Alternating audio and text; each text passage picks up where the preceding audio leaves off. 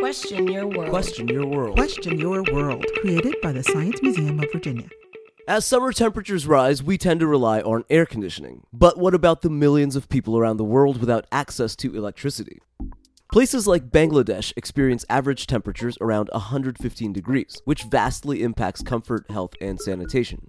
Recently, a new idea has been presented to help cool off homes without using electricity, and it helps clean up pollution. As air moves through smaller openings, it gets compressed, thus cooling it. So let's say you cut off the bottom of a soda bottle and effectively turn it into a funnel for air. Then put the bottleneck and spout through a piece of wood facing indoors, and the big bottom part of the soda bottle facing outdoors. As hot air from the outside moves through the bottleneck, it gets compressed and cools off. This actually helps drop the temperature nearly 10 degrees, repurposing trash, providing comfort, and using no electricity at all. Clearly, a really cool idea. For more information, please visit smv.org.